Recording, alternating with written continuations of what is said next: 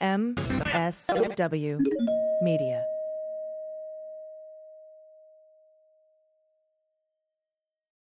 This week, the Washington Post reported that Donald Trump routinely inflated his net worth to lenders and investors, and both Capitol Hill and the Southern District of New York are investigating whether these exaggerations and misrepresentations may have crossed the line into fraud. How do prosecutors follow the money when investigating financial crimes? And what does President Trump have to worry about even after Special Counsel Robert Mueller has wound down his investigation into Russian collusion? Let's get on topic.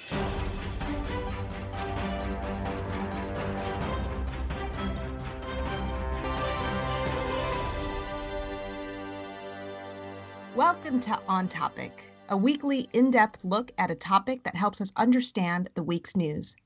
My name is Asha Rangappa, and I am a former FBI agent, a lecturer at Yale's Jackson Institute for Global Affairs, and a CNN legal and national security analyst. And I'm joined by Patti Vasquez, a WGN radio host, who is a regular part of this podcast. I am guest hosting this week for the show's regular host, Renato Mariotti, who is preparing for a jury trial this week. So, Patti, There's a lot here. I know I've been following your followers on Twitter who obviously wanted so much more from the Mueller report and, are looking for things in the Barr summary. But I think a lot of people are wondering, why are we talking about financials now? Wouldn't we have known about so much of these inflated numbers before this week? Yeah, I think that's a great question. And our guest this week is Shan Wu. He's a former federal prosecutor who focuses on white collar cases. And that's, one of the questions that I want to ask him, that Trump has been so high profile. And, I think people are confused about why this is all coming out now. But, I think that one thing that people who have been disappointed by Mueller's report, or our book report, as I call it, on the Mueller report, remember, Patti, this was the red line that Trump did not want Mueller to cross. And so even while he was saying no collusion, it seemed like what Trump was most worried about was anybody getting into his accounting books. And that makes sense. We've wanted it for a long time. It was always surprising how much leeway he was given in not turning over his tax returns, don't you think?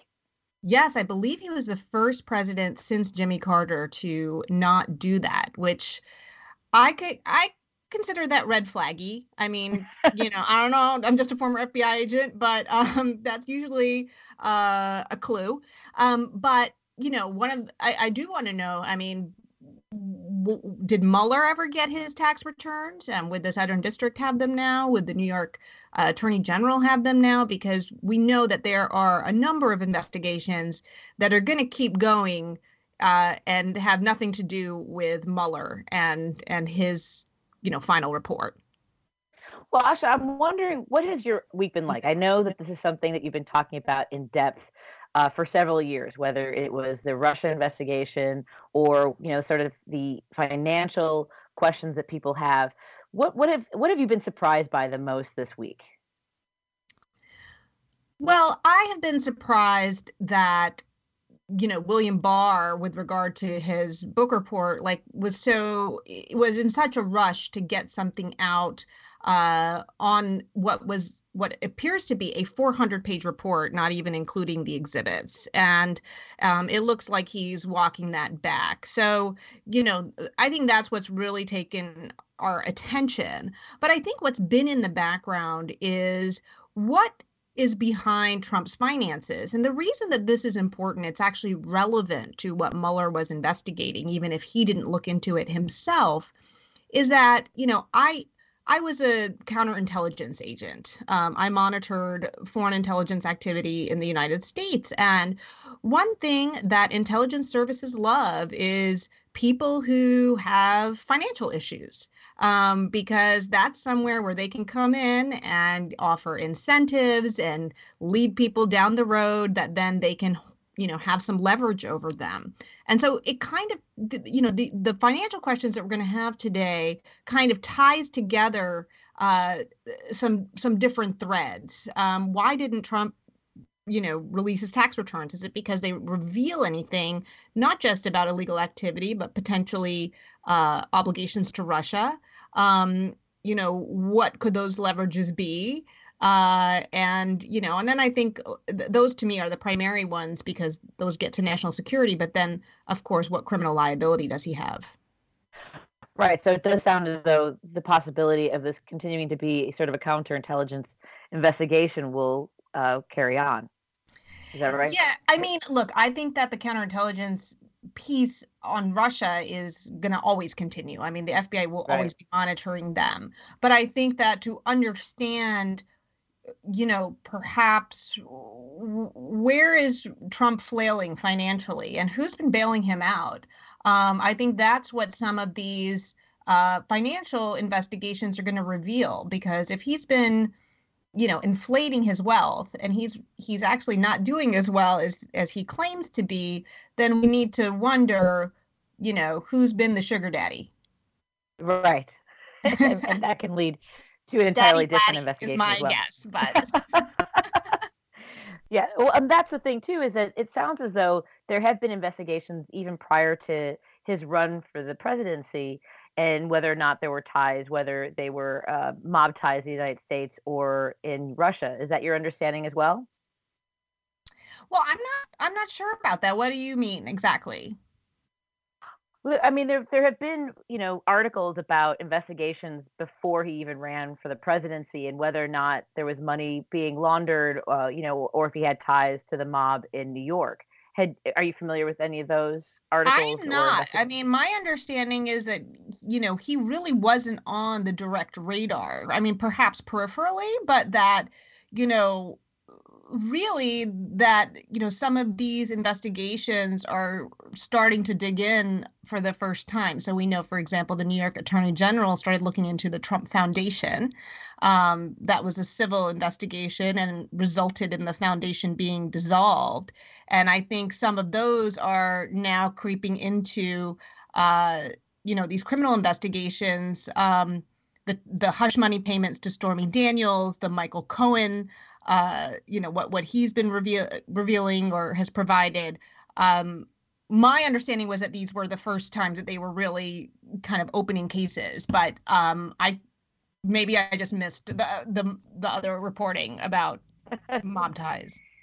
Right, and there were I think there were sort of rumblings about it, but there also was the piece in the New York Times, that we've all kind of it gets swamped by so many stories. Don't you get that sense, when there were these ideas that what his claims were on his tax returns going years back, but something else comes along to sort of knock that out of the headlines. And yes. So we are overwhelmed by so many different avenues of questions, don't you think?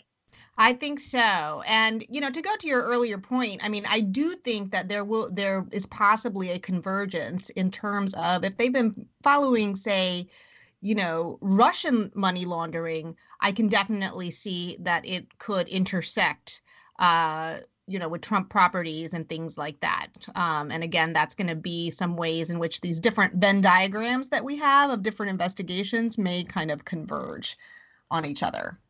What gets your attention the most when it comes to investigating somebody in white-collar crimes? Is there anything here that sort of reflects on something maybe you've done in the past that has come under your radar? Well, this is why I'm so excited to talk to Shan Wu, because I did counterintelligence investigations, and I try to emphasize to people that these are different than criminal investigations. And, FBI agents, it's kind of like any other, and lawyers, it's like any other profession, like doctors. I mean, if a doctor's a dermatologist, they might know some general things about surgery, but if you really want to know about brain surgery, you're going to talk to a brain surgeon. So I think someone who's done white collar crime like Shan Wu will be able to really get us into the weeds, because, my impression, again, having not done white collar and financial crime investigations myself, is that once the feds start following the money, they will keep going until they find out where it leads. And so I want to get some insight into exactly how that happened and where it could go for President Trump. Which goes back to your statement earlier about how, the fact that the FBI isn't going to let this go has been part of what keeps Trump just tweeting at 3 and 4 and 5 in the morning. Yeah. I think that this is going to be probably his, as I said earlier this week on CNN, he said Trump's got 99 problems. And when he was commenting on the Jussie Smollett case, he says Smollett isn't one of them, but I think this one is. So maybe we should try to give Shan a call and get him on. Sounds great.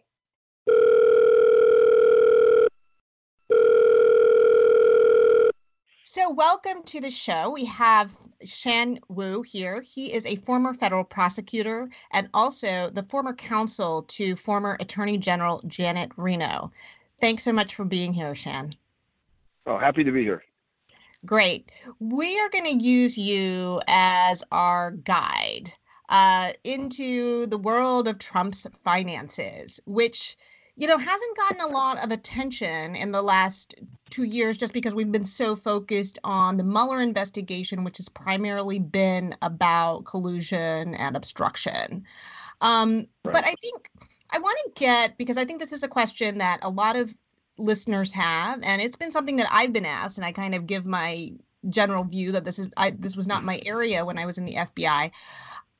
People wonder, why is this only coming on the radar of the feds now? Like, how did he get away with this for so long? And, he's been a high profile person. He's had these bankruptcies and other things that have made the news since, he was in his 30s, 40s.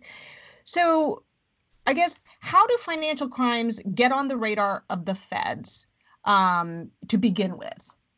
And why wouldn't this have gotten some momentum well before he ran for president? I think one of the main reasons that it's come on the radar for the feds is, frankly, the higher profile. You have a higher profile as president of the United States than you do as a well-known entrepreneur. And I think from your own experience, Asha, in the FBI, you'll find, of course, that oftentimes you get tips from people. And in this case, I don't think in his orbit of business there is anybody particularly interested in being a whistleblower or coming forward with a tip. And with regard to the people he's doing business with, banks and such, that are making him loans based on these now somewhat suspicious looking financial statements, they are also not interested in really going after anybody for fraud if they are regularly doing business with the people. So I think with this type of situation where your business or a company is getting a lot of loans and then later it comes to light that there's fraudulent misstatements in it, that's really only going to come to light if you get some kind of an insider or perhaps, a person dealing with them in a contract, or a consumer wants to come forward and say, hey, there's something that doesn't look right here. And of course, in this situation now, we know that there are insiders who have come forward. That's right. And I think also we've had, reporters who have started doing a lot of digging. It seems like, for example, the New York Attorney General started looking into the Trump Foundation, or at least it coincided with some reporting, I believe by the Washington Post, that, there was some shenanigans going on with the Trump Foundation. Yeah, absolutely. I mean, I've been just amazed at the tenacity and the deep drilling that the investigative reporters have done. I mean, in some of the questions that I've been asked, I just feel like they've become such subject matter experts on the entire Trump situation and Mueller and the finances. It's really an amazing job of investigation that they've done. Yeah. So I want to actually talk about some of the reporting that, we've seen, and a little trip down memory lane. I want to get to the latest reporting with the Washington Post. But before that, there was a New York Times story during the summer, I believe, or maybe in the fall, that barely made a blip on the news. And it was quite astonishing because it was a long expose about how the Trump family built its wealth. And, I recommend that everybody read it, but I generally, the thrust of it was that it explained how Fred Trump engaged in a variety of sketchy tax schemes to transfer over $1 billion in wealth to his kids without paying all of the gift and estate taxes. So I'm curious, what is the statute of limitations on things like tax fraud or tax evasion, and how would what Trump's parents did, to the extent that they knew about it, affect them now, or in particular Trump now? Like, in other words, does he care about all of that reporting that has come out? Right. So the technical answer is I'm not exactly sure what the statute of limitations is on different types of tax fraud, such as underreporting versus an actual fraud being perpetrated. Generally speaking, with all statutes of limitations, the way that you get them practically extended is a question of how far back the fraud was discovered, and most importantly with fraud is whether it's ongoing. So oftentimes in fraud cases, even though the fraud might have occurred before the statute would have run, meaning too long ago, if the fraud continues to be an ongoing fraud, you can still go after it. And that's true both in civil contract cases as well as in criminal cases. In this instance, my speculation is that I don't think they'd be able to go back and pursue any actual tax fraud type cases from that historical period. For one thing, I'm not a tax expert, but in terms of the evading the gift tax issue, that's probably a bit too dated for that. But I think what did happen from that is it caused people to, and I remember that article very well. I mean, I was astonished at how comprehensive it was.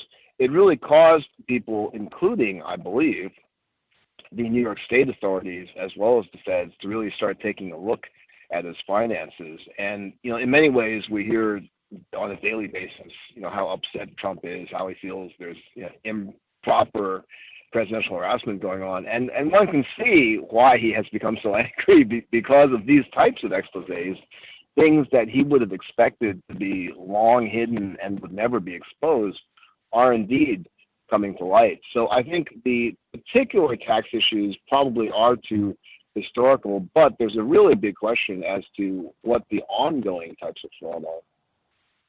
Yeah, and you mentioned that they may have caused, prosecutors or either the state or the feds to start looking into it.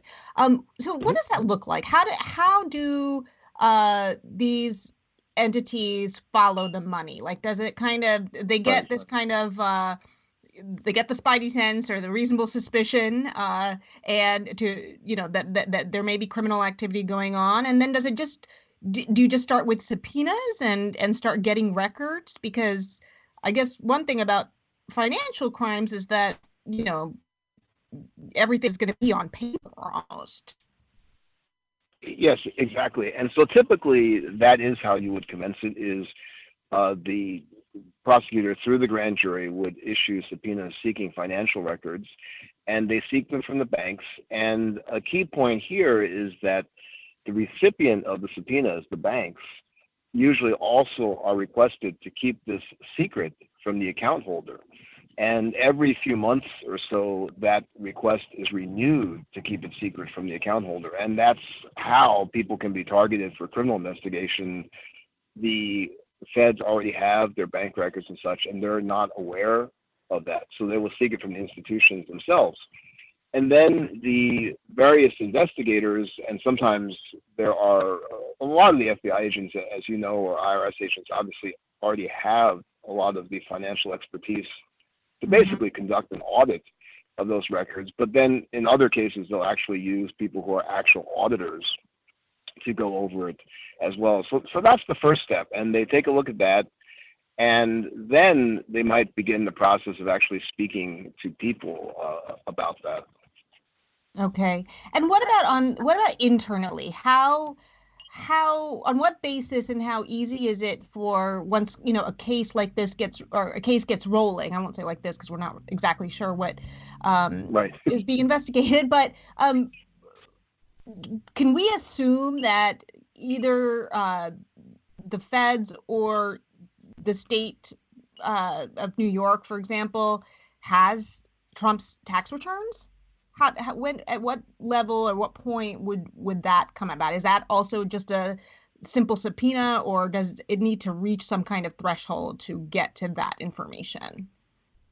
Well, the tax records themselves are a little bit more cumbersome to get, and you have to kind of jump through more hoops to get someone's actual tax returns. Now the IRS, of course, can basically do the audit, but for the grand jury to subpoena people's tax records, particularly if you're talking about a political figure or the president's, that's going to require a little bit of a higher level of sign-off for that. The bank records, though, and the financial statements that were submitted to the bank would not require that level of scrutiny, would be sort of a commonplace place to go. And from the published reports we're seeing, I think the hook that they would have is what would whet their interest in it really is it appears that the amounts inflate and deflate in a way that doesn't really seem like it's explainable. I mean, it's one thing when you may have a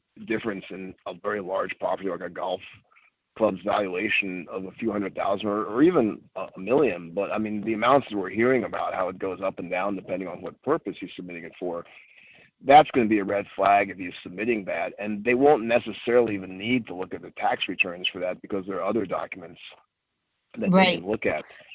So while it's possible they have the tax returns, I don't know that they would even need to go there first.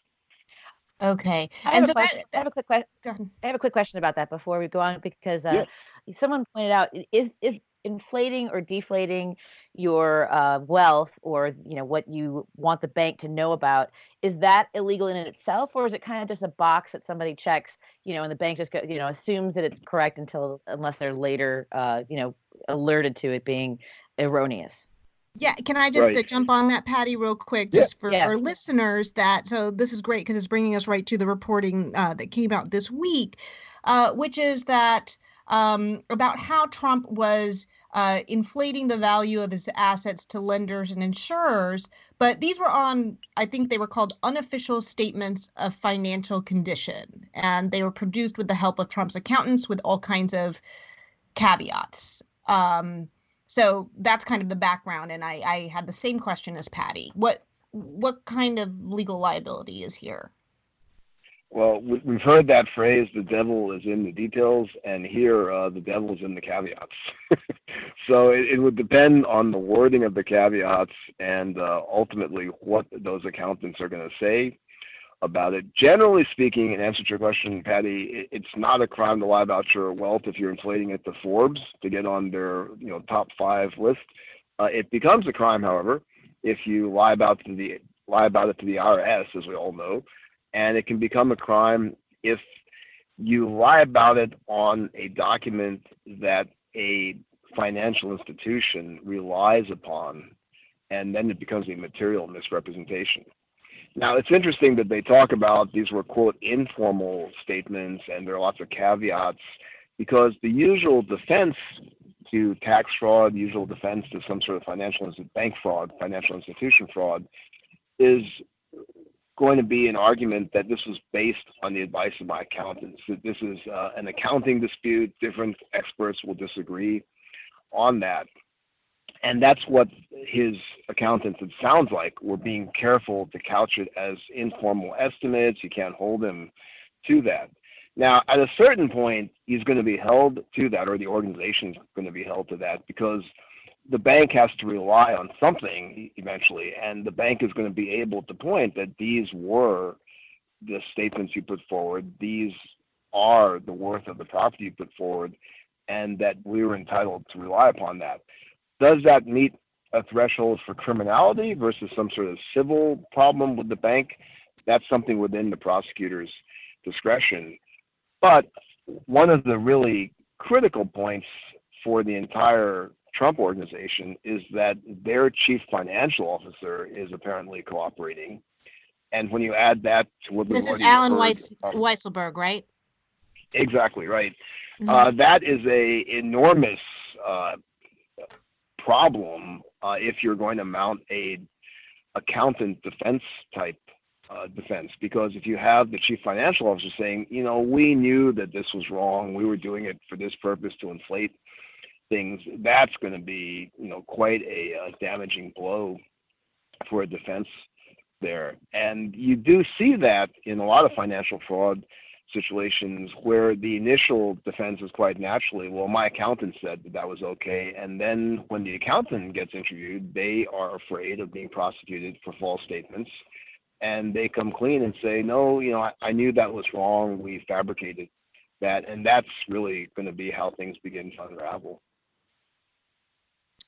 Okay. And when we talk about the Trump organization, in terms of the people who are, who ought to be worried, let's say, we know, Donald Trump, because he owns the company. What about his kids? I mean, how did they play into this? And, I know they were on the board of the foundation, for example. So they were,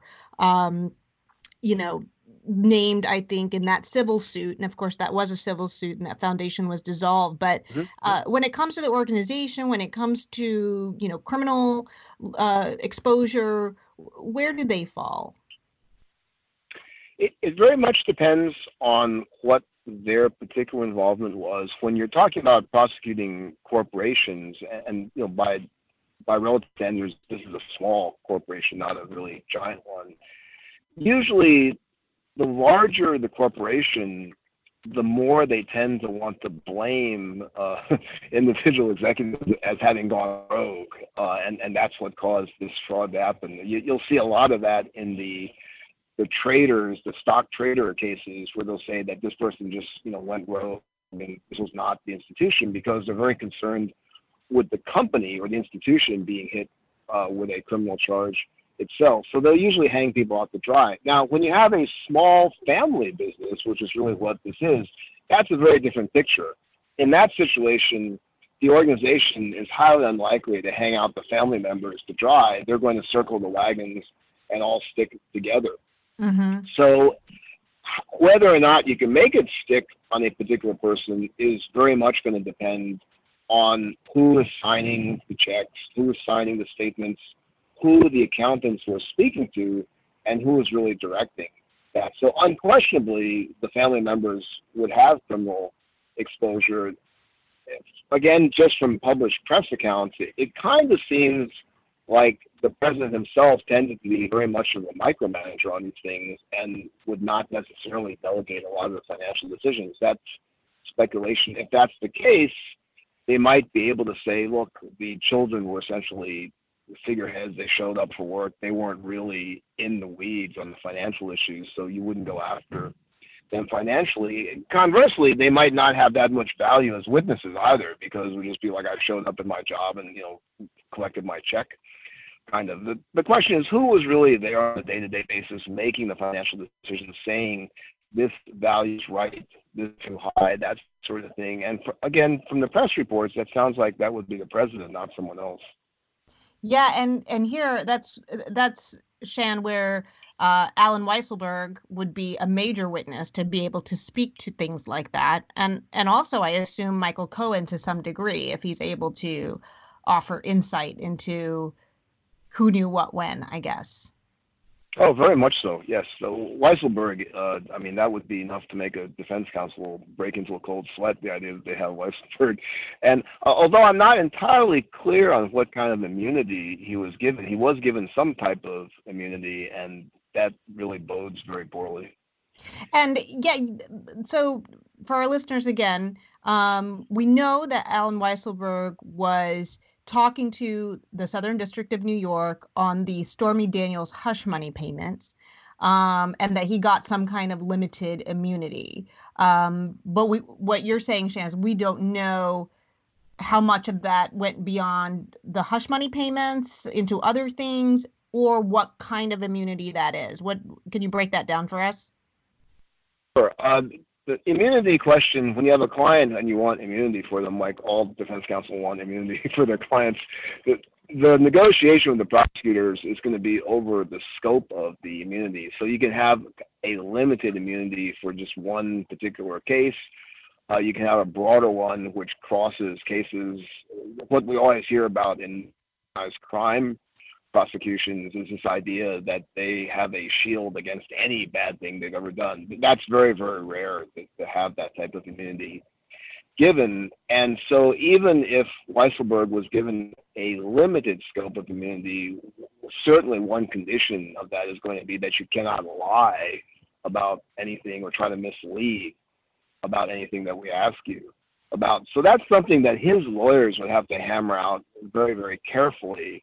And the prosecutor, when I was a prosecutor, I'm very, very rarely inclined to want to give immunity. First of all, you have to give me a lot for my immunity. You have to be really, really valuable. And second of all, I'm going to be very conscious of how being given any kind of a deal looks bad in front of a jury. I mean, you look at the public reports of how the Manafort trial in Virginia went when Rick Gates testified, and I'm not basing this on anything in terms of inside information, just what you've read from what the jurors reacted. The mere fact that a cooperator like Gates was given a plea deal oftentimes makes the jury very skeptical of their testimony. That's exponentially worse when the person has been given immunity, because then the defense will really go to town and say, look, yeah, this person can't get in trouble for anything that they do, right. So don't believe anything they're saying. So the scope of the immunity varies a lot, but it's a very, very carefully negotiated contract, basically, between the prosecutors and defense counsel. Got it. So this kind of brings us to kind of a more macro question. As far as the Stormy Daniels hush money payments, possibly, Trump Organization stuff, we know the Southern District of New York would be doing that. There could be New York Attorney General looking into things that have out of the Trump Foundation and maybe criminal threads there. What does Trump have to worry about most? In other words, I think the public has just been looking at Mueller. Do you think that in many ways the Southern District could potentially be more of a worry for Trump, because they're not constrained by the kind of mandate that Mueller had of looking into specific things? What are your thoughts on that? And then, relatedly, how much can Maine justice cabin their inquiries or investigations? I think the Southern District is very worrisome for the reasons that you just gave, which is that they did not have such a limited mandate. And also, the Southern District is very well known for being a very independent district. One of the jokes about them is they're the sovereign district of New York. And, Robert Mueller, having worked with him at the U.S. Attorney's Office back when he was homicide chief, he's a very stay-in-the-lane kind of person, very buttoned up. He's not looking to make law or make headlines. So he's really going to have just stayed very focused on the mission. The Southern District prosecutors are going to feel more at ease to range a little bit, just to follow things where they go without having to worry about, is this going to be seen as an overly political type of investigation. So for that reason, I think they are more dangerous, because they are going to have a more free-ranging type of investigation. In terms of the things he has to worry about the most, I certainly think the campaign finance case is sort of a no-brainer case on them, so he's certainly got to worry about that. These sorts of valuations with the bank fraud potential, that would be worrisome to me, because it seems like really big discrepancies in the way that the properties are being treated. I mean, you really see an echo of that in the Paul Manafort fraud cases. Right, exactly. I'm not right. It's the same type of inflation and deflation is going on. And you also see a hint of that in what Cohen was talking about, what he had done in his own tax situations. And so, you get a little bit of sense that this was the corporate culture that these folks are all doing this. And it seems like, to give the Manafort analogy, that is where the tax returns would be relevant, because I believe Manafort was inflating the value of his assets for purposes of getting loans, right, and then deflating them on his taxes for the purpose of paying less taxes. And so these were kind of two sides of the same coin that were going on. So in other words, if you have one, it's helpful to compare the other and see what was being officially declared on tax return example. Right, and of course the defense that Trump's lawyers will make is similar to, I think, what Manafort said, and it's a common sense defense, which is everybody kind of wants to do that. I mean, you want your assets to be valued more highly, but you'd like to pay less taxes. The key is that you can't actually lie about it. There are legitimate ways of valuing things. For example, something that everybody understands is in real estate appraisals, typically the county appraisal, which you actually have to pay taxes on, tends to be lower than the so-called market value of a house. And, that's a legitimate discrepancy, and it's perfectly valid. And you will see defense lawyers in financial fraud cases make that same analogy, which is there really is room to disagree on some of the valuations. I think the problem where you find the criminal aspect of it is when, one, the disagreement is enormous. It's varying by the millions of dollars. And two, the disagreement or the discrepancy seems completely within the control of the defendant, meaning whenever I want it to go up, it goes up. Whenever I want it to go down, it goes down. And that's what really makes it become very suspect. Yeah. And I know that Asha mentioned this, which was the hush payments, and whether or not Trump claimed those payments as business expenses. Is that tax fraud then, I would assume, reflecting what you just said? If you just decide what money is used for in some sort of arbitrary way.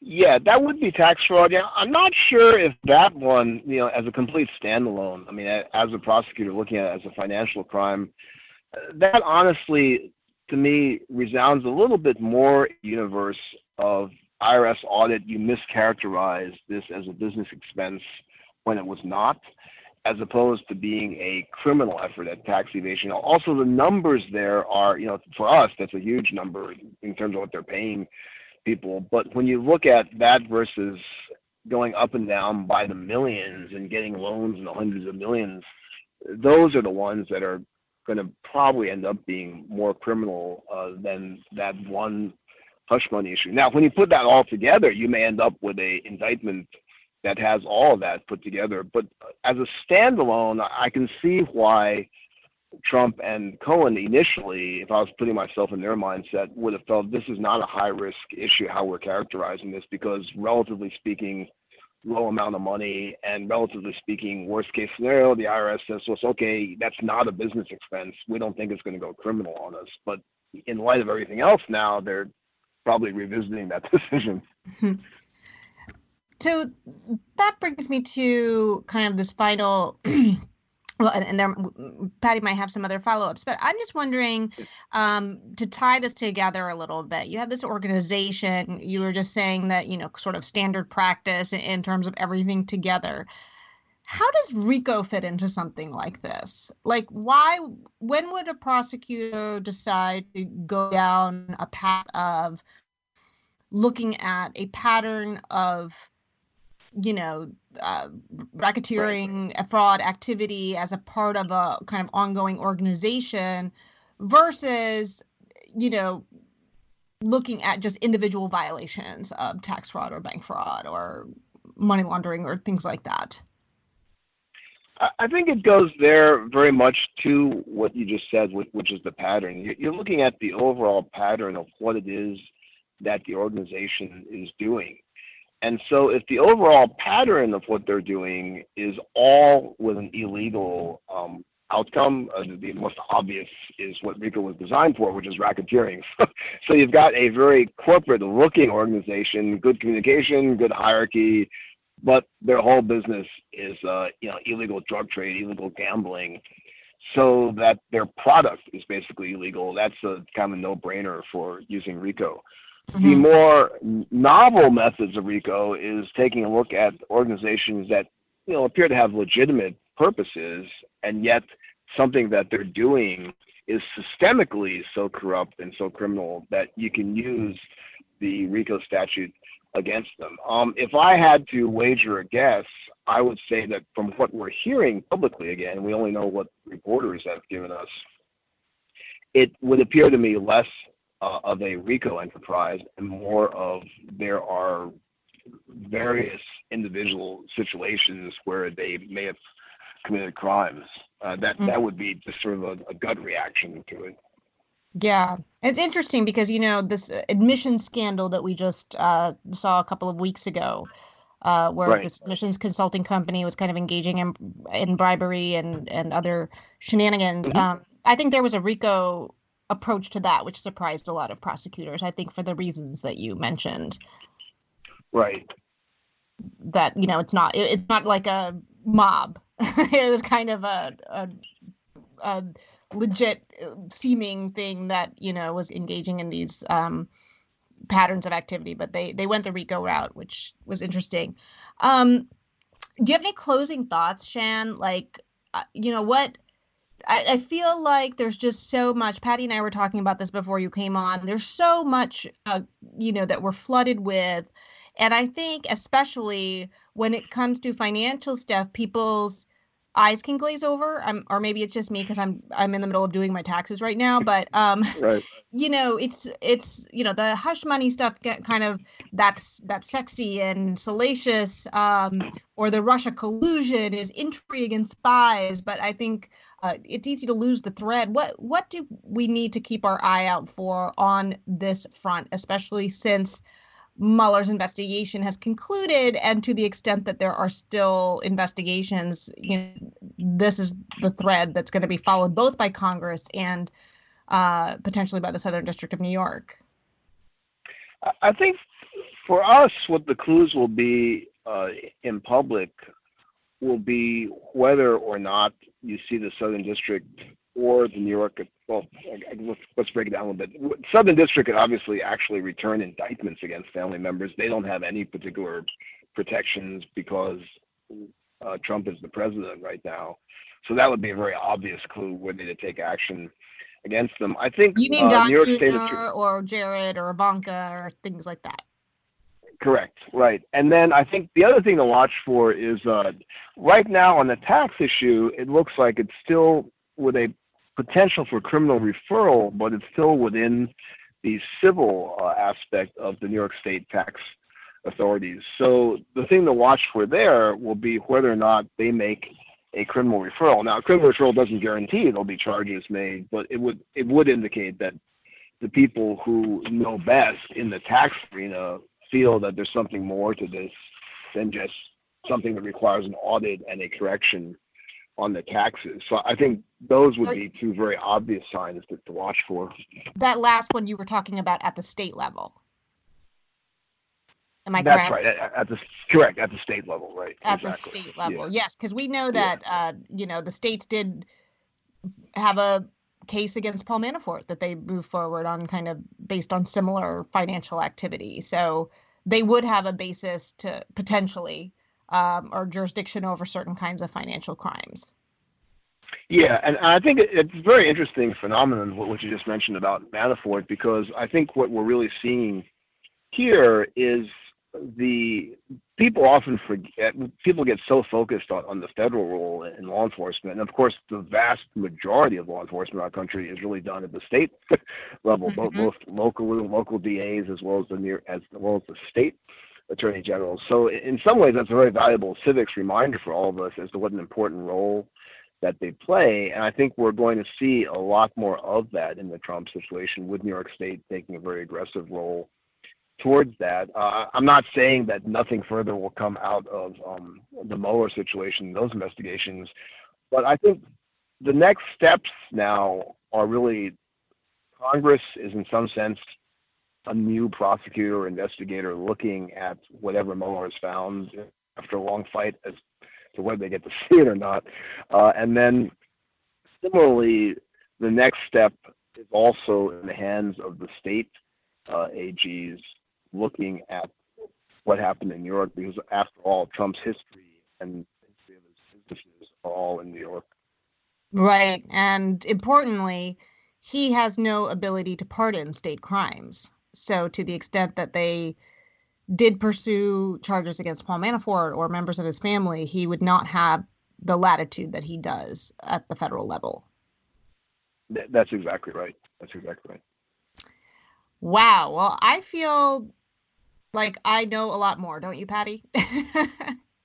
In terms of where this might go. Maybe this is potentially reassuring for the people who were disappointed with the earlier Barr book report?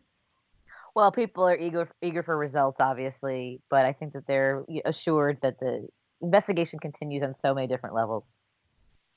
Yes. Yeah, I think one thing just you were saying that, it occurred to me too, is it's not really that linear. I mean, there's a synergy between Congress now and these other investigations, and as Congress fights to get the Mueller results and conducts their own investigation on that federal level, they're going to be further informed by what's happening at the New York State level too. So that's going to enter into the mix as well as Congress does investigations. And of course the $1 million question is, will they actually consider impeachment or not? And then there's the whole political aspect of what harm does that do. But I think it's interesting to think about how might the state investigations actually factor into the congressional investigations.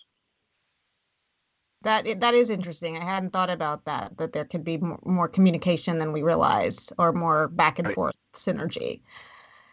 Great. Well, let the games begin is what I say. Thank you so much, Shan. This has been so helpful in breaking down so many different parts of this and how we might see things unfold moving forward. Really appreciate it. Oh yeah, no, you're very welcome. Pleasure to be here. Thank you for listening to this week's podcast of On Topic. I've been your guest host, Asha Rangappa, filling in for Renato Mariotti, who will be back next week. Until then, let's stay on topic.